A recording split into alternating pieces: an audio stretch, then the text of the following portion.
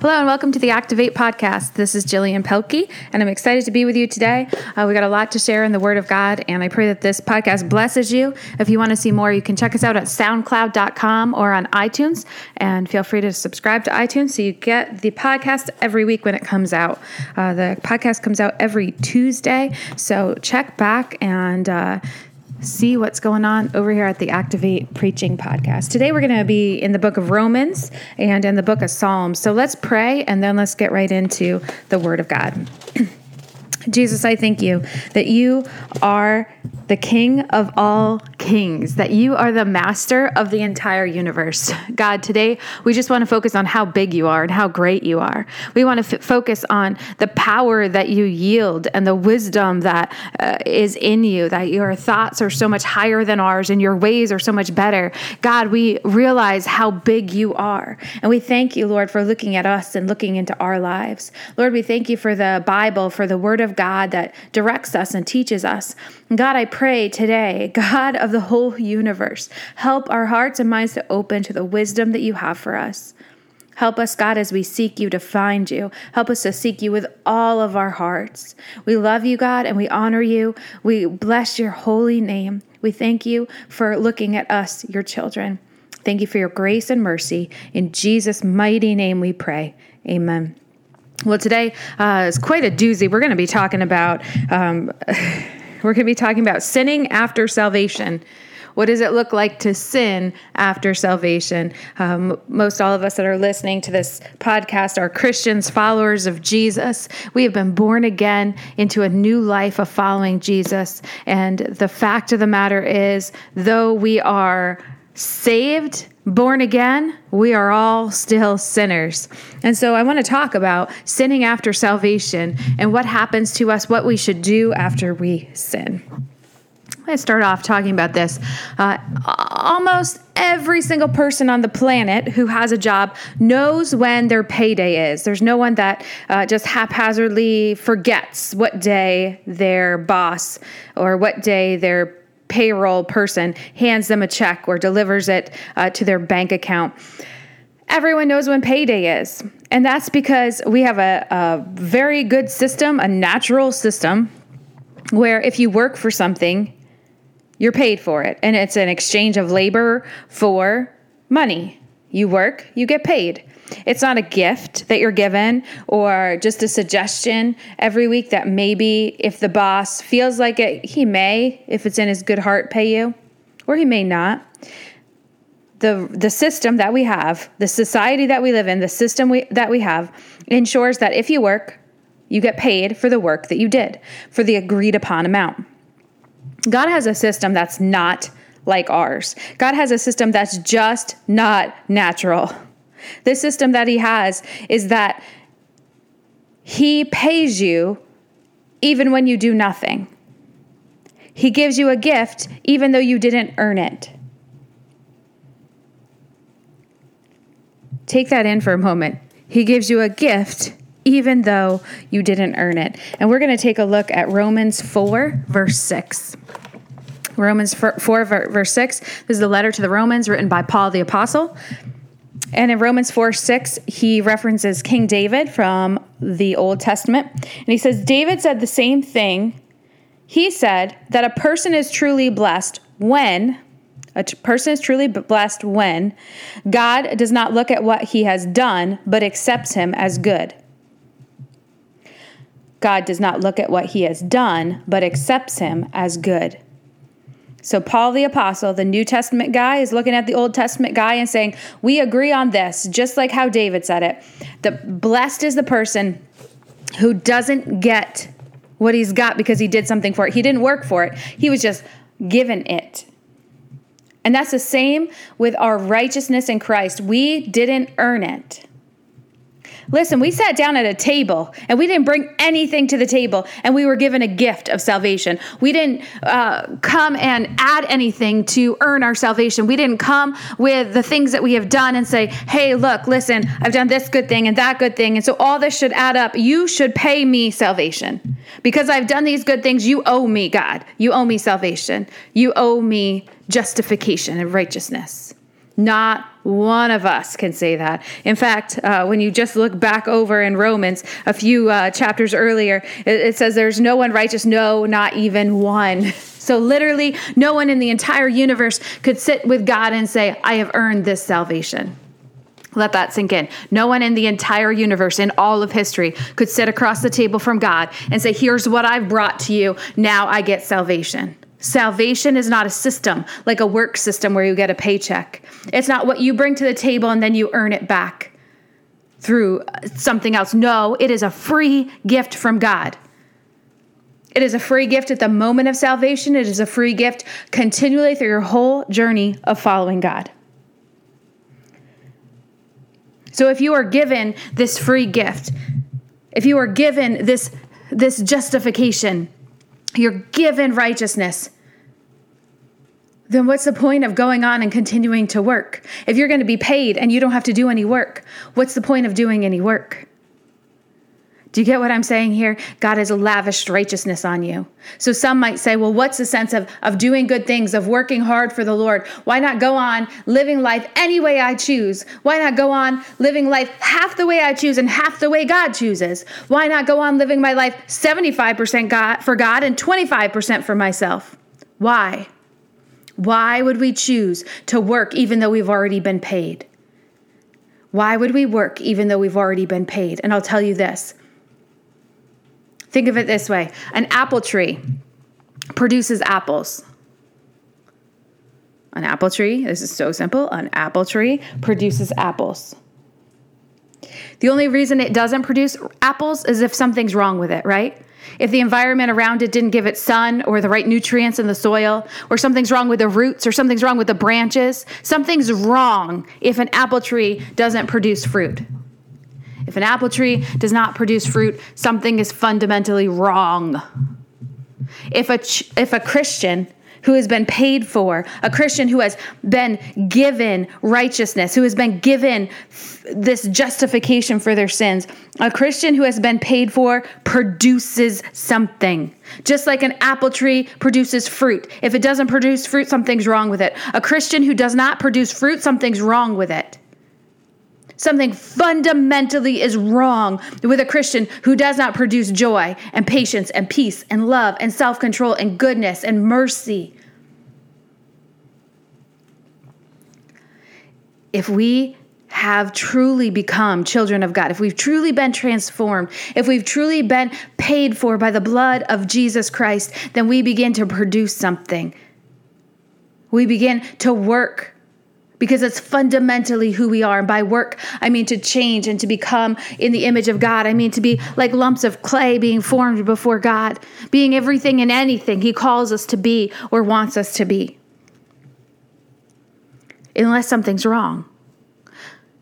Unless we're like that apple tree, something's wrong.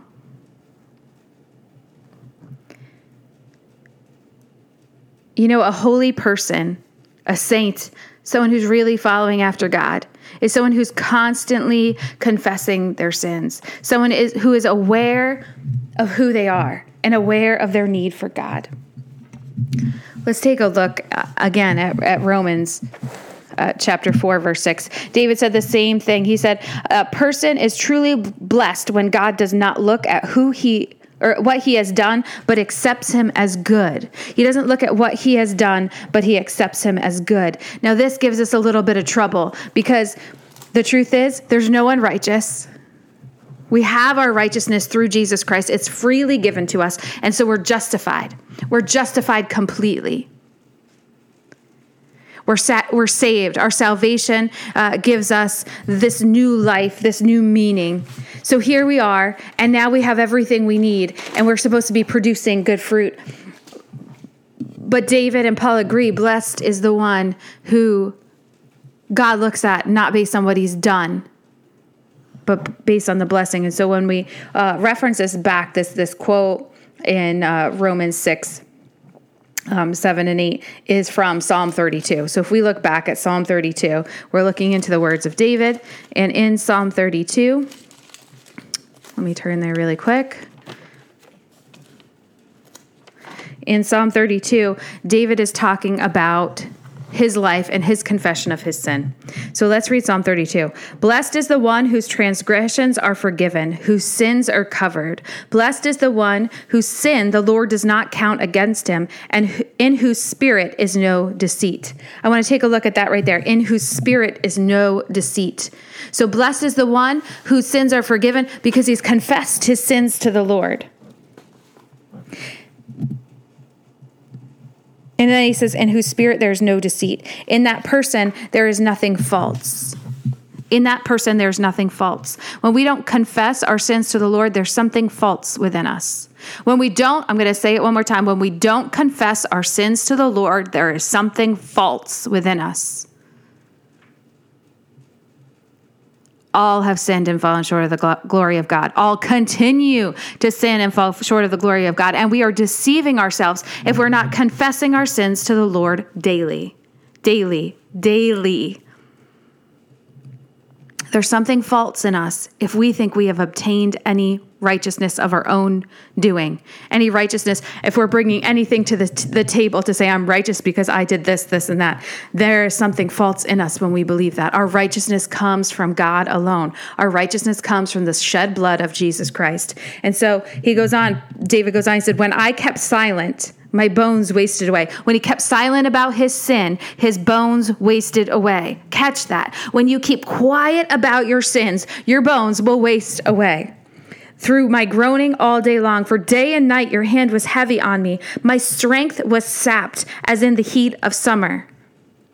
He's holding on to sin and he is exhausted.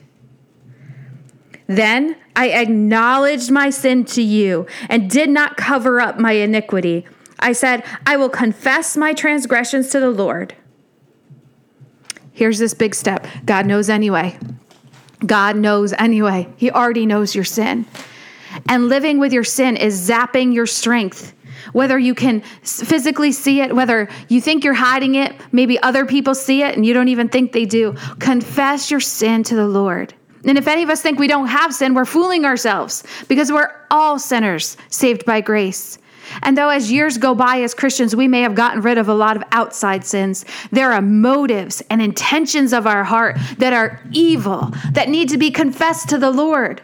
They need to be confessed so that we can produce fruit that's keeping with our salvation. That fruit of joy and peace and kindness. We can't be kind when we're caught up with sin. We can't be joyful and self-controlled in the same way as when all of our sin has been forgiven and washed white as snow. Because at that moment when your sin has been confessed, you remember who you are. You remember that you brought nothing to the table of your salvation. You remember that it all comes from Jesus. And so when you confess your sin, you put yourself back on that equal playing field with everyone else. You remember that those people sitting next to you in church are your brothers and your sisters in Christ. You remember that you are never higher than them, that there is no ranks in Christianity, that it is an equal playing field. When you confess your sin, you're reminded of how great God is, that God is the only one to forgive our sins. He is the author and the perfecter of our faith. And as we confess our sins, we grow in Jesus. We grow, and we're able to produce more and more fruit that we could not produce before because of the sin in our lives. So it goes on in Psalm 32. I said, I will confess my transgressions to the Lord, and you forgave the guilt of my sin. You forgave the guilt of my sin. Praise the Lord for this. You forgave the guilt of my sin. The relationship between you and God is restored. The balance is restored to realize who God is and who you are. Psalm 32, verse 6. Therefore, let all the faithful pray to you while you may be found. Surely the rising of the mighty waters will not reach them. You are my hiding place, and you will protect me from trouble and surround me with the songs of deliverance. You can't sing a song of deliverance unless you confess your sins. You can't sing a song of deliverance unless you're delivered. You can't sing a song of deliverance unless you're delivered. Let the Lord give you a song of deliverance in your heart. Verse 8, I will instruct you and teach you in the way you should go. I will counsel you with my loving eye on you. Do not be like the horse or the mule, which have no understanding, but must be controlled by bit and bridle, or they will not come to you. Many are the woes of the wicked, but the Lord's unfailing love surrounds the one who trusts in him. Confession is also a attitude of trust to the Lord. You don't confess something to someone if you think they're going to make fun of you, or you think they're going to turn their back on you, or you think they're going to shun you. When you confess your sin to the Lord, you're trusting him. You're trusting in his unfailing love. You're trusting in his goodness and his mercy and his grace and his righteousness and justification. You're trusting that God is good, that his plans for you are good. No matter what you bring to the table, it is good. And so when you confess your sins, you're just getting all these obstacles out of the way so that he can use you and bless you, that he can guide you and instruct you, that he can pour his unfailing love on you and give you a song of deliverance. Confession is trusting that God is good. In verse 11 ends Psalm 32, and it says, rejoice in the Lord and be glad, you righteous. Sing, all you who are upright in heart. Rejoice in the Lord and be glad, you righteous. Be glad, you righteous, because you've confessed your sin. There is a joy that comes from the Lord. You can be glad in your righteousness that you didn't earn. It's not a paycheck you get at the end of the week for not swearing, drinking, or smoking. It is a paycheck you get for doing nothing besides setting yourself in the presence of Almighty God and realizing who he is and who you are, confessing your sins. That gives you justification before him. Not the good deeds that you've done.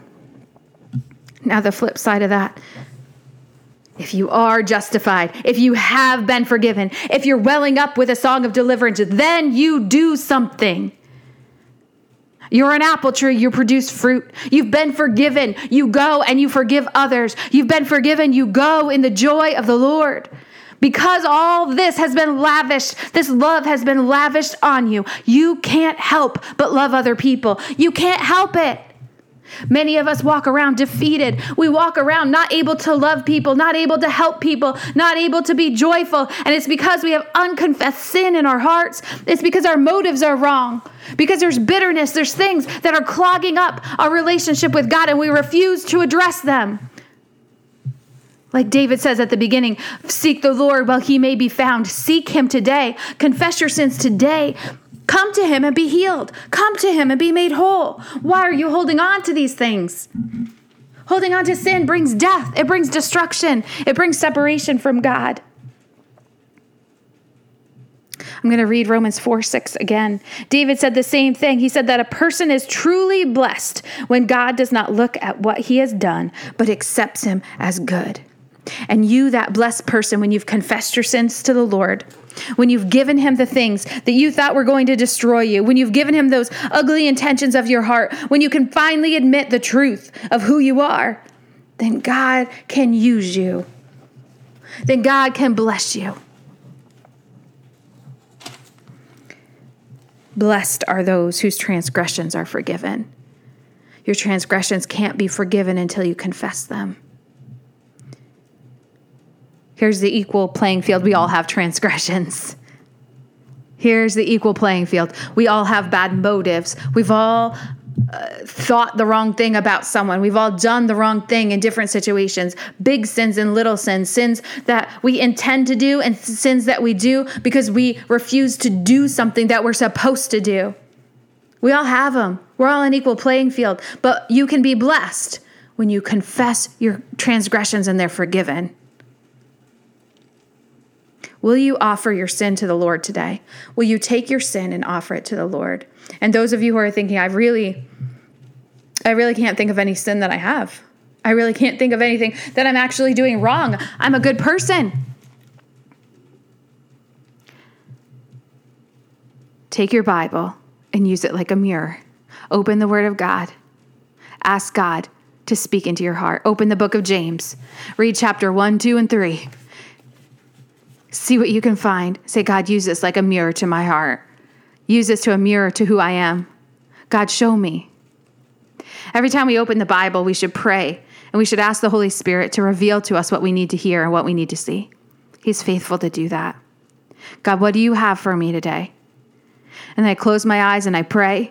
And I say, God, if there's any evil way in me, show me through your word. If there's anything in me that needs to change, show me through your word. God, if there's any direction I need to take in my life or changes I need to make, things I need to do, things I need to stop doing, God, show me through your word. And then I open the Bible and I pray.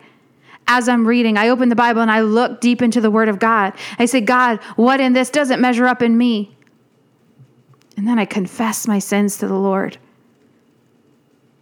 Wrong motives, wrong attitudes, wrong choices and directions. Sometimes we're doing things that seem good to everyone else, but God never asked us to do them. Sometimes we're giving our lives and our attention and our time to things God never intended for us to give our time and attention to. God has a good plan for your life. And if we let sin clog us up, then we're not going to produce the fruit. Keeping with repentance. Confess your sins to the Lord. We all sin after salvation. We all sin after salvation. And many of us let that sin clog us up. We let that sin defeat us. But the Bible says, confess your sins to the Lord. And he is faithful and he is just to forgive us our sins and to cleanse us from all unrighteousness. And Romans said, blessed is the one whose transgressions are forgiven. Take your transgressions to the Lord today and be blessed as you trust in him to not be a horrible ruler who points his finger down at you and smites you. But like David said, his guilt is gone. His sin is forgiven. He stands in righteousness, and that righteousness helps him to spur other people on towards Jesus and who he is. We are all sinners. We need to all be confessors as well. Let's pray. God, I thank you that you are so kind. I thank you, God of the whole universe, that you are so kind to us. I pray that each person listening will trust you today with their heart, that they will trust you enough to confess their sins so that they can be free and forgiven, that they can replace sorrow with righteousness, that they wouldn't be like David who talked about all his strength being sapped, but they would be full of life and vigor because they have set their lives before you, Jesus, our Savior. God, help us to trust you. And God, I pray that we would continue to produce fruit in our lives now that we're cleaned up and we confess daily. Help us to do the things, God, that you have designed for us to do. Not so that we can earn our salvation or justify our righteousness, but because it's who we are as Christians. Jesus, I pray that those who feel that they are without sin, that God, they would search their hearts, that God, they would seek you and they would find you. And when they seek you with all of their hearts, and God, you would reveal to them anything that's keeping them back from the fruitful life you want them to live. God, I pray that you would give us power by your Spirit to live lives of victory. Jesus, thank you. Amen.